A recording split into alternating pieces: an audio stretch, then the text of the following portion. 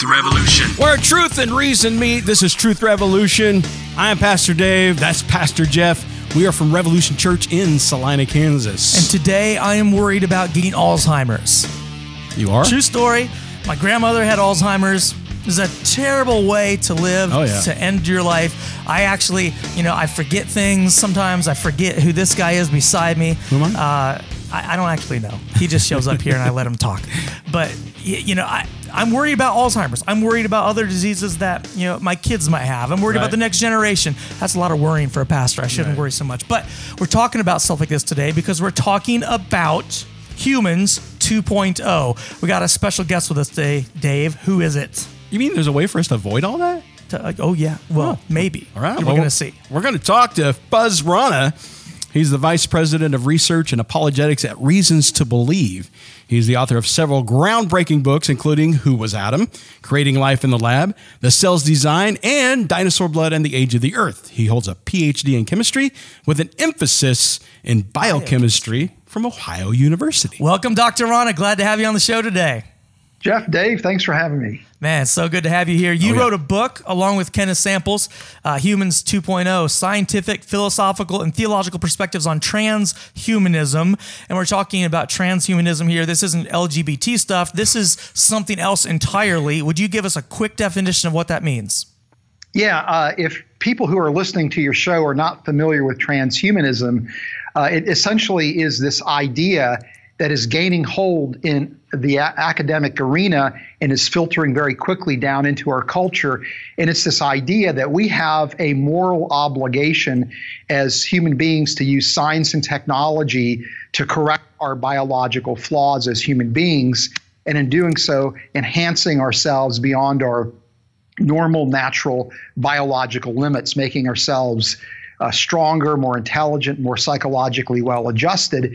And the hope is that by doing this, we could actually usher in an improved world, a utopia type of future where there's minimized pain and suffering, where we're promoting human progress and flourishing. And some people even believe that these kind of technological advances could actually extend our life expectancy, giving us some type of practical immortality.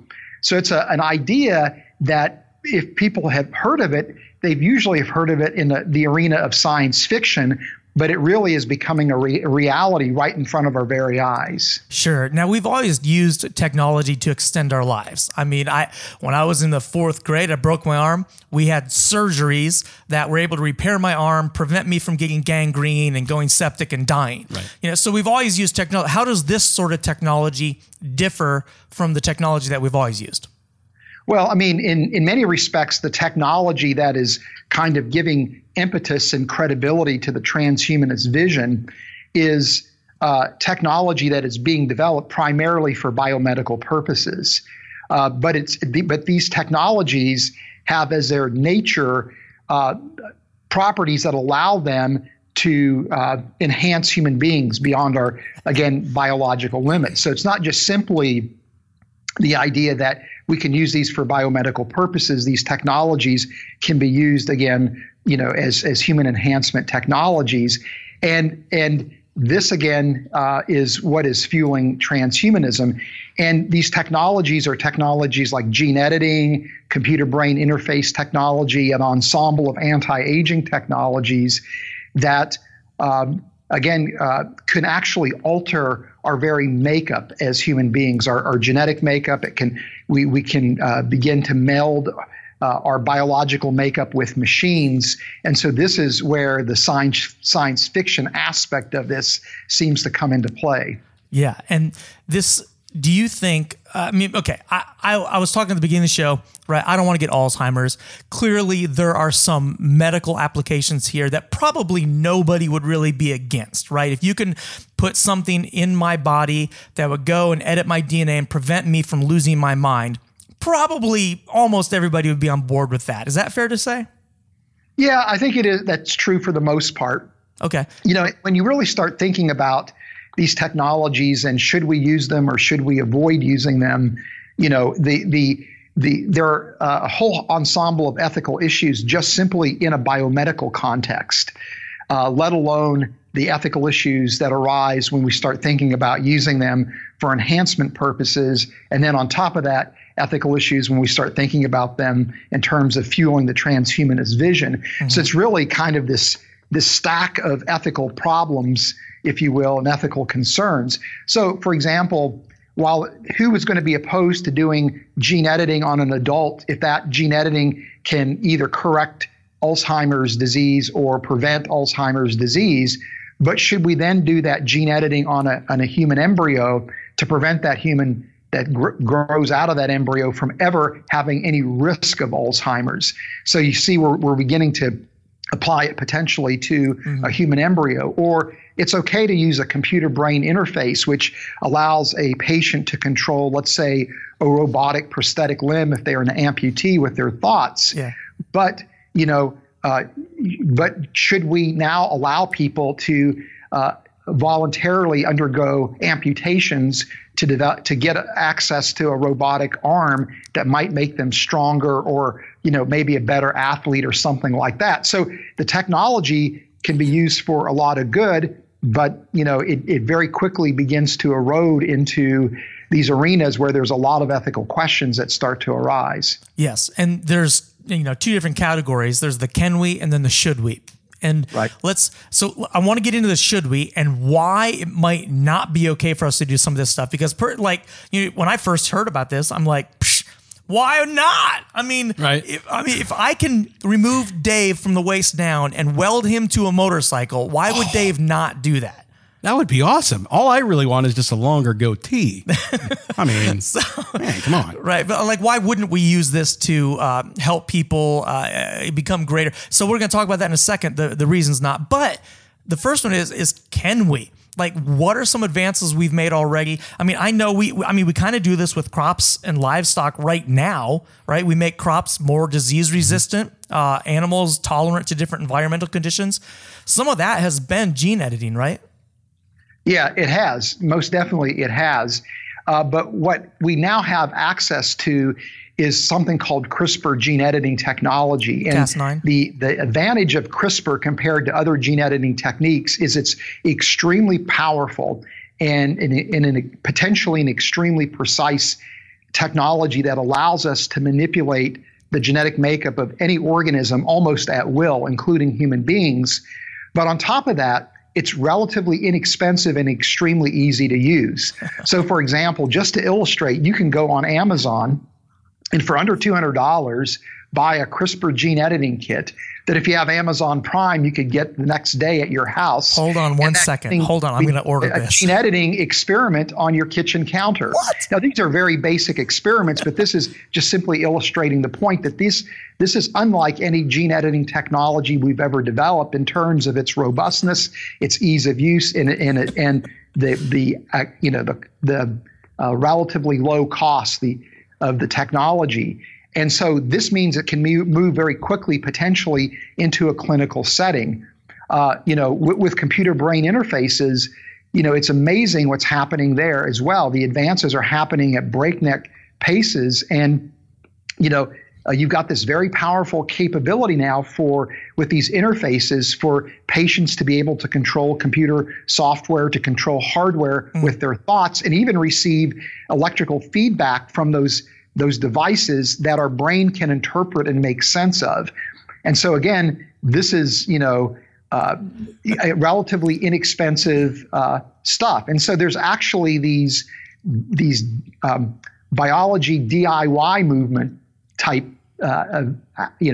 activities that are happening where there are people that are saying these technologies shouldn't be just simply in the hands of the intellectual elites. These should be accessible to everybody. So you have biohackers that are going into labs and, again, without any real training in biology, doing gene editing experiments already. You have what are called grinders, people that are already incorporating electronic devices of their own doing into their biological makeup. And so, we're entering into this really, interesting arena where the technology is so powerful and so cheap that anybody can access it and then do what they want with it, whether it is, wise or foolish. Sure. Well, I have Amazon Prime, And next week, I will have a full face of hair. Bet on it. That's right. My kids are going to be the smartest kids in their class by this time next week. So, I know, what are some real applications? I mean, I know, okay, obviously the crops, industrial biotech, people are working on developing third generation biofuels, different pharmaceuticals, biomedicines, xenotransplantation, gene-based therapies, controlling insect-borne diseases, the way reproduction happens. What are some of the things that people are actually working on doing right now? Yeah. Well, your list was a really good list. And so when it comes to these emerging technologies, some of the technologies are going to be used to basically modify other organisms. This is called synthetic biology in the broad sense. When it comes to transhumanism, the idea is to turn those technologies on ourselves and begin to modify ourselves. And so, for example, an incredibly powerful and good use of gene editing would be to correct genetic disorders. And right now with the CRISPR technology, it's ideally useful for treating genetic disorders that involve a mutation in a single gene. But there's about somewhere between 5,000 to 10,000 genetic disorders that fall into that category. So we could potentially treat all of these genetic disorders with CRISPR gene editing. And right now there's probably no real good treatments for many of these genetic disorders. Or in principle, we could even eliminate those genetic disorders from the human gene pool if we're willing to apply the technology at the stage of a human embryo. That opens up, again, all kinds of ethical questions in and of itself. But that's how people are envisioning using this. But again, when you have people like biohackers who think, well, why not use this to create designer human beings, designer babies, or to apply it to adults to increase our intelligence, our physical well-being. And I don't see that there's anything intrinsically wrong with that. But it does seem to me like there is a line that we probably shouldn't cross. And the challenge is, where do you precisely locate that line? And there's a lot of areas of shades of gray. So we desperately need some kind of ethical framework to help us guide the use of the technology. So to me, I'm excited by these technologies. I see them being used for enormous amount of good, but they can also be misused. There can be these unintended consequences that could really wind up creating, instead of a utopian future, a dystopian type of future. Sure. Now, definitely we're getting into the should we. I want to ask a couple more questions about the can we. You talked about these hackers. This is not like something where someone creates something in their own private lab. They can just sprinkle something on your hamburger and all of a sudden your genes are edited. That's not what we're talking about, right? No. You have to actively, inject yourself or introduce that gene editing package into your body. But for example, there's a biochemist by the name of Sayas who is well known as a champion of the biology DIY movement. And at a conference, a foresight conference, a technology conference, he set up a booth where he publicly injected himself with CRISPR gene editing technology that would disable the myostatin gene, which is a gene that controls muscle growth and development. And so in dogs, there have been experiments done showing that when you treat dog embryos with this gene editing package, they develop into these animals that have just this massive musculature. And so people are looking at doing this now with racehorses, producing these super horses. And so, why not now for people that are athletes do the same kind of technique? Well, what happened to the guy that injected himself? Nothing, as far as I know. And to me, it was primarily a publicity stunt, because, to effectively do the gene editing, there's a little bit more work that you need to do than just simply injecting yourself with it. You need to pay attention to how you're going to precisely target the package to the right type of tissues and things like that. But that technology can be readily developed, if people have, minimal amount of funding. And so the concern would be that not so much that the mainline scientific community would abuse the technology, but because it's so broadly accessible, you could easily see people setting up private companies where they begin to do work in providing gene editing services for parents that want a designer baby, or for an adult that wants to try to augment their intelligence and their emotional capabilities, let's say, or their strength. Sure. Okay. So, in the should we area, then, we're probably not going to be able to stop the development of this technology.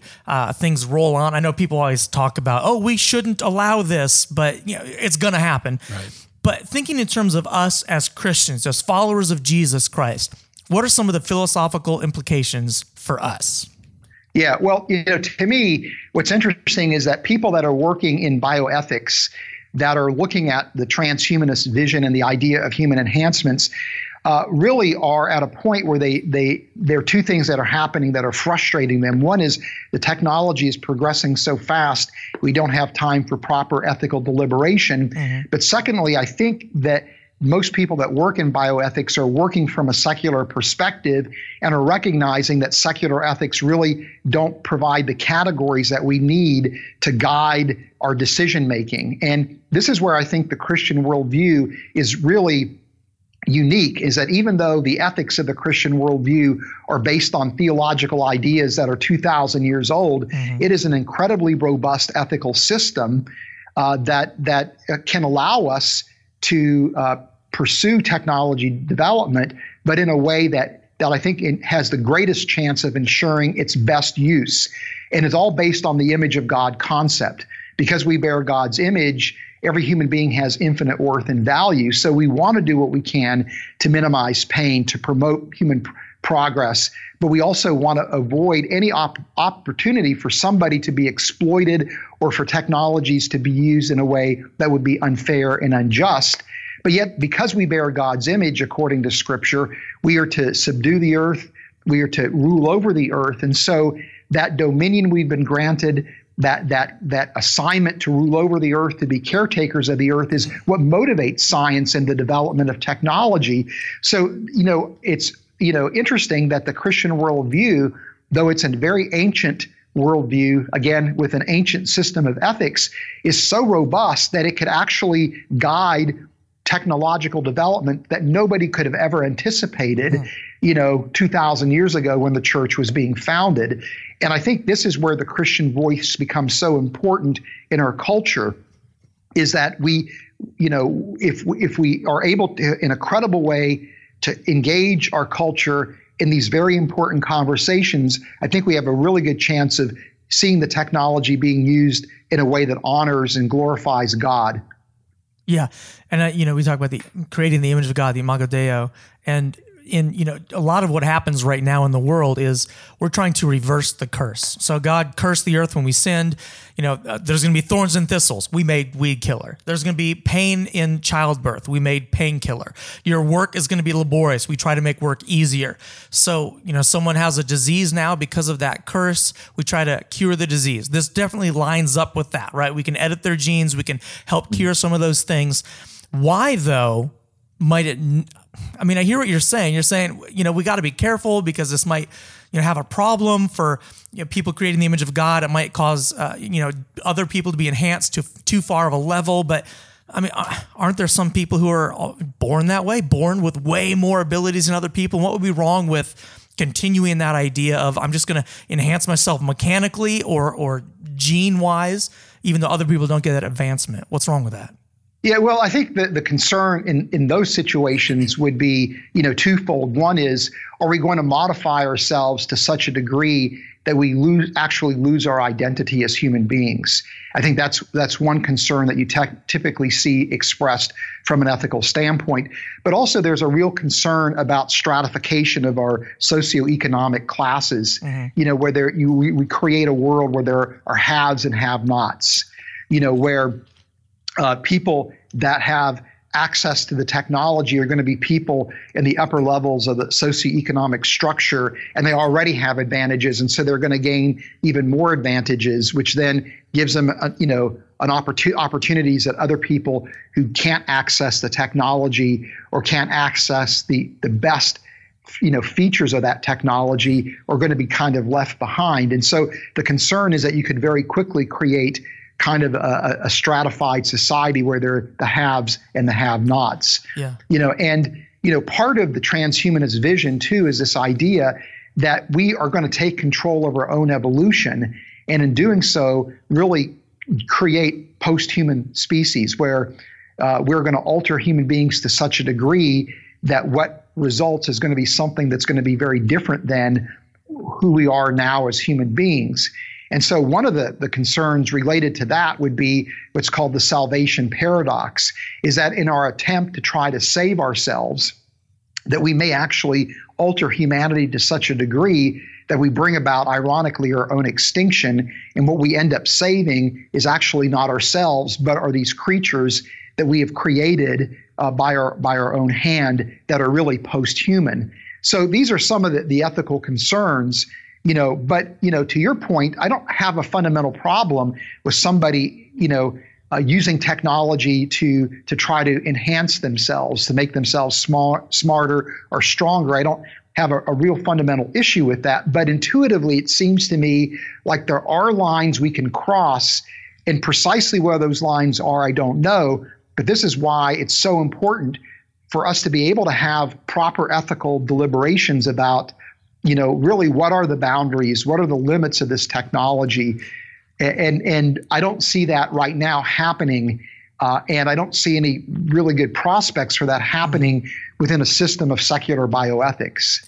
You could also use this technology not to advance, not just to advance yourself, but also to devolve, so to speak, other people. Say I was in charge, I had the money, and I could make myself and my friends more advanced intellectually, and if I so chose, I could apply this to a large group of people, give them lower IQs but stronger bodies, and essentially make them my servants. That sort of thing is theoretically possible, right? Oh, yes, exactly. And this is really the concern is in terms of, not so much the enhancements, but who's controlling the technology, who has access to the technology, and then how are they using this? And, one of the things that I would be I don't have I think the transhumanist idea is dangerous, but I think there's a lot of very positive aspects to transhumanism. And so to me,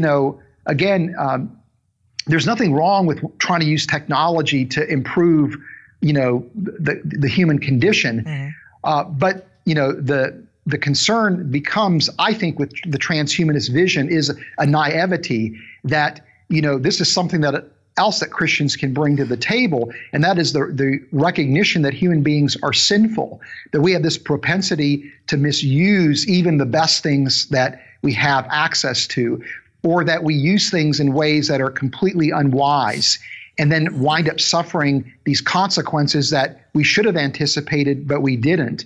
And so this is, I think, the real danger of transhumanism from an ethical standpoint, is really the naivety to think that the technology is only going to be used to promote human progress and to minimize pain and suffering, where there could be these unintended consequences, or worse, there could be the misappropriation and misuse of the technology to really create a future where, you're going to have, again, this socioeconomic stratification that is going to really be miserable for people. We already suffer from that in injustice, in inequity as it is. Mm-hmm. Well, but transhumanism with the technology has the potential to further exacerbate it. Yeah, exactly. Any technology can do that, right? Nuclear power gives us a huge amount of energy at a great cost, but it can also be applied to weapons that can destroy millions of lives. So this is a similar thing. Now, are there any sorts of regulations or laws on the books right now that control any of this stuff? Minimal regulations that are in place. You have some professional scientific societies issuing guidelines, particularly with the CRISPR gene editing technology. One of those guidelines is that if it is done on embryos, those embryos are only allowed to live for a few days before they have to be destroyed. They should never be implanted into the womb, of a woman and be carried to full term. Yet we saw just months ago in China a scientist who actually did CRISPR gene editing on embryos and implanted it in the womb of the parents, giving birth allegedly to twin girls who had been gene edited in such a way that they would now be resistant to the HIV virus. So even though those regulations and guidelines were in place, even though there are regulations again as to what we can and can't do with embryos, there's nothing stopping people from doing this because, again, of the power and the ease of the use of the technology. So just out of curiosity, right, that Amazon kit, I mean, and I don't know how much you know about that kit specifically, but like what do you do with that kit? It's only $200. Yeah, well, those kind of kits would allow you to probably do gene editing on maybe yeast or bacteria. No. And so you might be able to do something fun like incorporate the gene for the green fluorescent protein into brewer's yeast, and then use that yeast to brew beer that would be green in color, right? Wow. So those are fun types of things that you could do with these CRISPR gene editing kits. So it's those kind of relatively benign experiments. But if you're willing to put down more money, you can get more and more sophisticated kits that actually allow you to be far more creative and imaginative in terms of what you're doing with the gene editing. And that's where I think the real concern comes in, is because now you have people that are not trained in these areas doing things that maybe people who did have the training would be, reticent to do. Yeah. All right. We got a couple minutes left. What are some of the hopes you have for this technology? Well, to me, I think, again, this is exciting technology that if used well could really be a positive influence, in the years to come. But for me, I think as a Christian, I see transhumanism as being an alternative gospel, because where people are now turning to science and technology as the source for the hope for their salvation, as opposed to the Christian gospel. And so because we live in a world that is increasingly secular, so influenced by science and technology, the idea of turning to science for our salvation is really going to be something that's going to be naturally done. And so I think it's very important for Christians to be able to articulate really the idea that technology can never truly bring about our salvation. It can be a wonderful tool that can improve our lives, but again, there's always unintended consequences. There's the potential for misuse.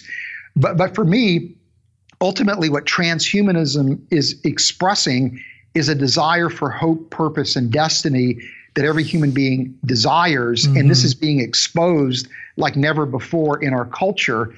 And I think this is a golden opportunity for Christians to be able to articulate the gospel, showing that it's through the person of Christ that we have genuine hope, purpose, and destiny. That is so true. Mm-hmm. I don't want to get Alzheimer's and die from it.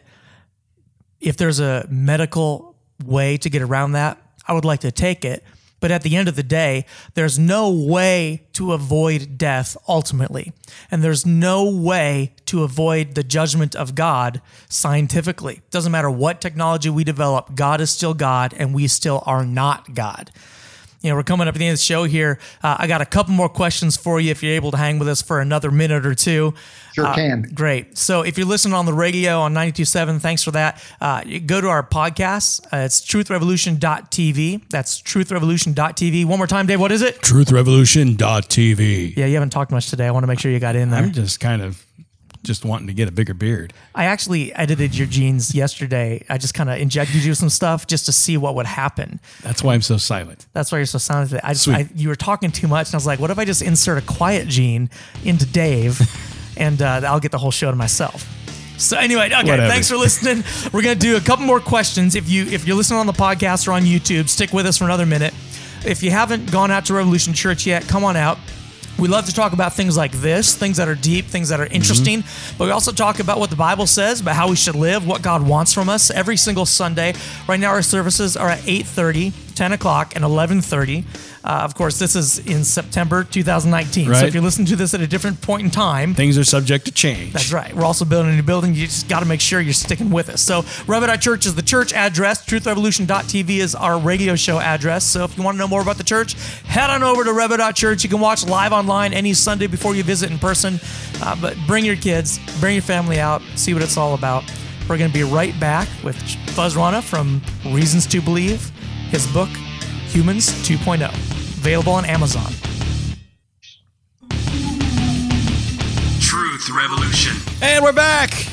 We're talking about the CRISPR gene editor. Is it ethical? Is it not? And one of the things that I was thinking about through those conversations is, see, your gene editing didn't work on me. One thing that I was thinking about during the conversations was, one of the fundamental teachings of Jesus was for us to be humble and to treat others as they are better than us. Yeah. And to help them with their problems and stuff like that. And I really think that lays out a really good framework when trying to think of what is the ethicalness, if you will, of using this technology. And my worry is that with the secularism of the world, that will get lost, and people will begin to actually turn on them that technology on themselves with the opposite teaching of what Christ taught us. Well, yeah, I mean, the world already rejects humility as a value, to be honest. Yeah. I mean, you watch the NBA or the NFL and people get pumped up, they spike the football. They're like, me, woo, I did it. And like we pump each other up. Pride is a value in almost every single school across our country. We can talk about what that means and all that, but humility really isn't a thing nowadays, but it's interesting you bring that up because this really is the anti-humility in a lot of ways. I don't know, Fuz, what are your thoughts on that? Yeah, well, I mean, that's a really good point, because, one of the concerns that some ethicists have raised with these kind of emerging technologies, particularly if they're used to extend, our life expectancy, is that we're going to become incredibly selfish individuals where our objective is going to be to try to maintain our life expectancy and the quality of our life as long as we possibly can, which means that we're not going to be willing to be generous towards other people, to care for other people. It's all going to be, focused on, ourselves. Yeah. So, this idea of a loss of, again, generosity is a very real concern, connected with this kind of, emerging technology, and part, the people that are transhumanists are largely materialists. They're, it's a secular worldview that they adopt. And it's maybe, you could think of it as some version of, or some variant of secular humanism to some degree, but there's this very strong sense that as human beings, we have our autonomy, that we have a right to do whatever we want to do to our bodies, and that nobody should stand in the way of allowing us to use the technology in the way that we want to use it. So it's an inherently selfish framework, I think. Yeah, it's interesting. We talk sometimes about how technologically advanced we are compared to 100 years ago or 300 years ago. But I would bet if you were to transport someone from a couple hundred years ago into our culture today, they may say something to us like, you have a lot of technology we didn't have, but I don't think the species of human beings has actually advanced. You are no more moral. You are maybe even less moral. You are no more caring or kind. You are in some ways less caring and kind. You don't even know your neighbor's name. Right. And I think maybe this has the potential to go the same direction. We so much technology advancement, but it doesn't advance us morally or in the things that really make us human and make life good. Yeah, that's exactly right. And, one of the ideas that undergirds transhumanism is this idea that, we are on a trajectory towards human progress, and that technology is helping to fuel, the progress of humanity. And this is called the myth of progress. And, that myth of progress has pretty much been abandoned by most people that are philosophers or historians of technology, where they'll argue that dream of progress that's associated with technological advance was put to death as a result of World War II. because here we're making enormous types of progress thanks to the Industrial Revolution, yet World War II broke out, and it was the bloodiest war that we had ever seen in human history. And part of the devastation and the loss of life was precisely because we had technology that we could turn and use towards these, malevolent purposes to basically make the war effort even more destructive, more damaging, culminating in the dropping of the hydrogen bomb and the atom bomb on Japan. And so, that World War II put an end to the myth of progress. And so to think naively that somehow science and technology is inevitably going to lead to a utopian future is totally absurd. And this is, again, part of the naivety that I see with transhumanists, is to think that this is actually going to happen. And, what World War II teaches us is that the more powerful the technology, the more devastating the misuse or the unintended consequences can be. And so, so for people to think naively that technology is the mode of salvation, again, it's never going to happen. This is why transhumanism will always be a false gospel, in my view. That's so good. It's funny because I like to watch Star Trek. Right. And, one of the ideas behind Star Trek is that once humanity didn't have to work to get food, once we had everything we needed provided for us, we were able to evolve morally. But that's fiction. That is not reality. It doesn't matter how technologically advanced we become, the greatest problem we still have is the sin that resides inside of us. And there is no genome editing that can remove that from us. Only the Holy Spirit can change us from the inside out. So that's fascinating. I'm just kind of curious on a personal level, if you could edit your genome, what do you think you would do? Well, if there was a way that I could be confident that I could edit my genome in such a way to make myself smarter, that's probably what I would go for, Nice. All things being equal. But, if I wasn't comfortable that something like that could be carried out without, side effects, I would probably be really reticent. But the second on the list would be to make myself probably physically stronger. Because I'm, a frustrated athlete like probably most men, right? I had dreams of playing, in the NFL and in the NBA and in MLB, but, those dreams were dashed very quickly in my high school athletic career. Right. All right, Dave, what would you do if you could do it? I would probably want to get smarter, and stronger, probably taller. I do only stand at about 5'5", and but that's the whole thing. Is like, what's at what cost? Would making myself taller give me, like, I see a lot of bigger guys have knee problems, and maybe I would have to go with, okay, I want to be taller, so let's fix my knee problems. And then if I fix my knee problems, what does that lead to? And do I have to edit something else to edit that problem out? And by the time you get down the road, you've got 100 different edits that you've done, and now you're can you be human? Yeah, no, that's a good question. I thought I was going to be a computer programmer before I became a pastor, and that's a very real issue. When you have complicated programs, you go in to make one little change, and you think you're changing one little thing, and the entire system breaks down because everything relies on each other. So, Fuz, maybe you can talk to.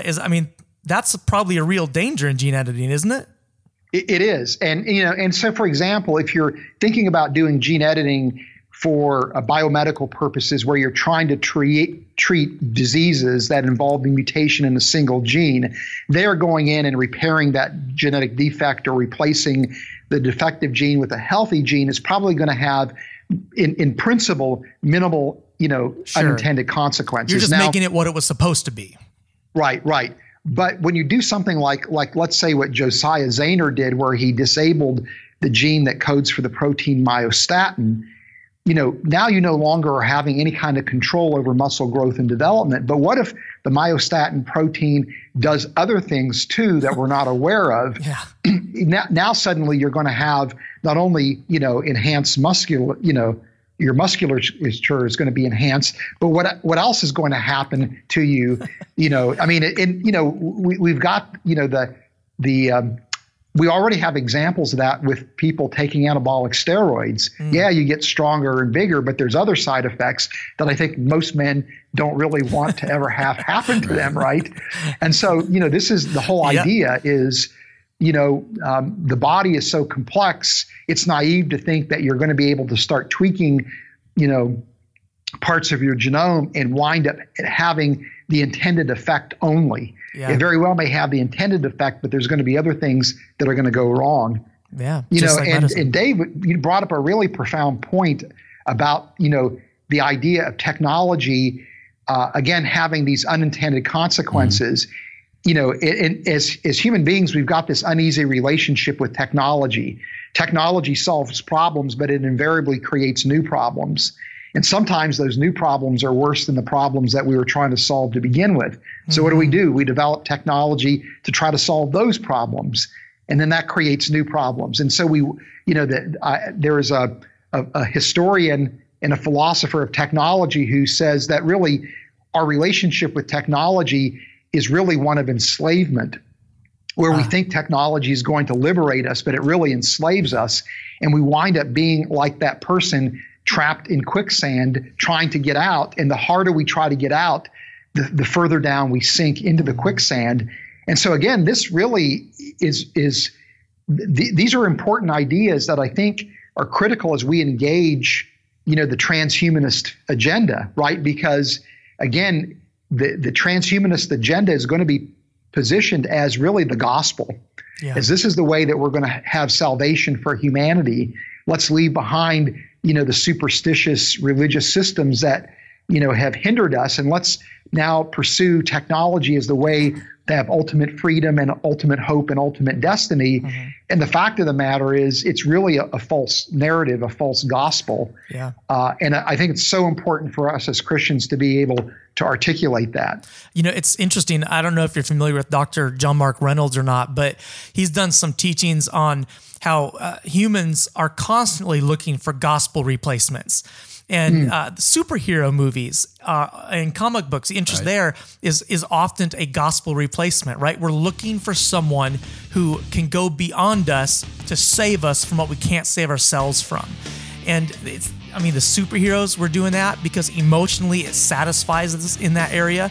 But also with the science, it's emotionally satisfying to believe that someday I might not suffer from this thing that I have the potential to suffer from. And again, like we said, the only way to avoid true suffering and death is through Jesus Christ. There really is no other way about it. Hey, Fuz, thanks for being on the show today. You've been great. Yeah, well, thanks for having me, and thanks for your interest in the book. Yeah, again, that's Humans 2.0. You can buy that on Amazon. You can buy it on reasons.org. Fuz is from Reasons to Believe, one of our favorite organizations on the planet. Amen.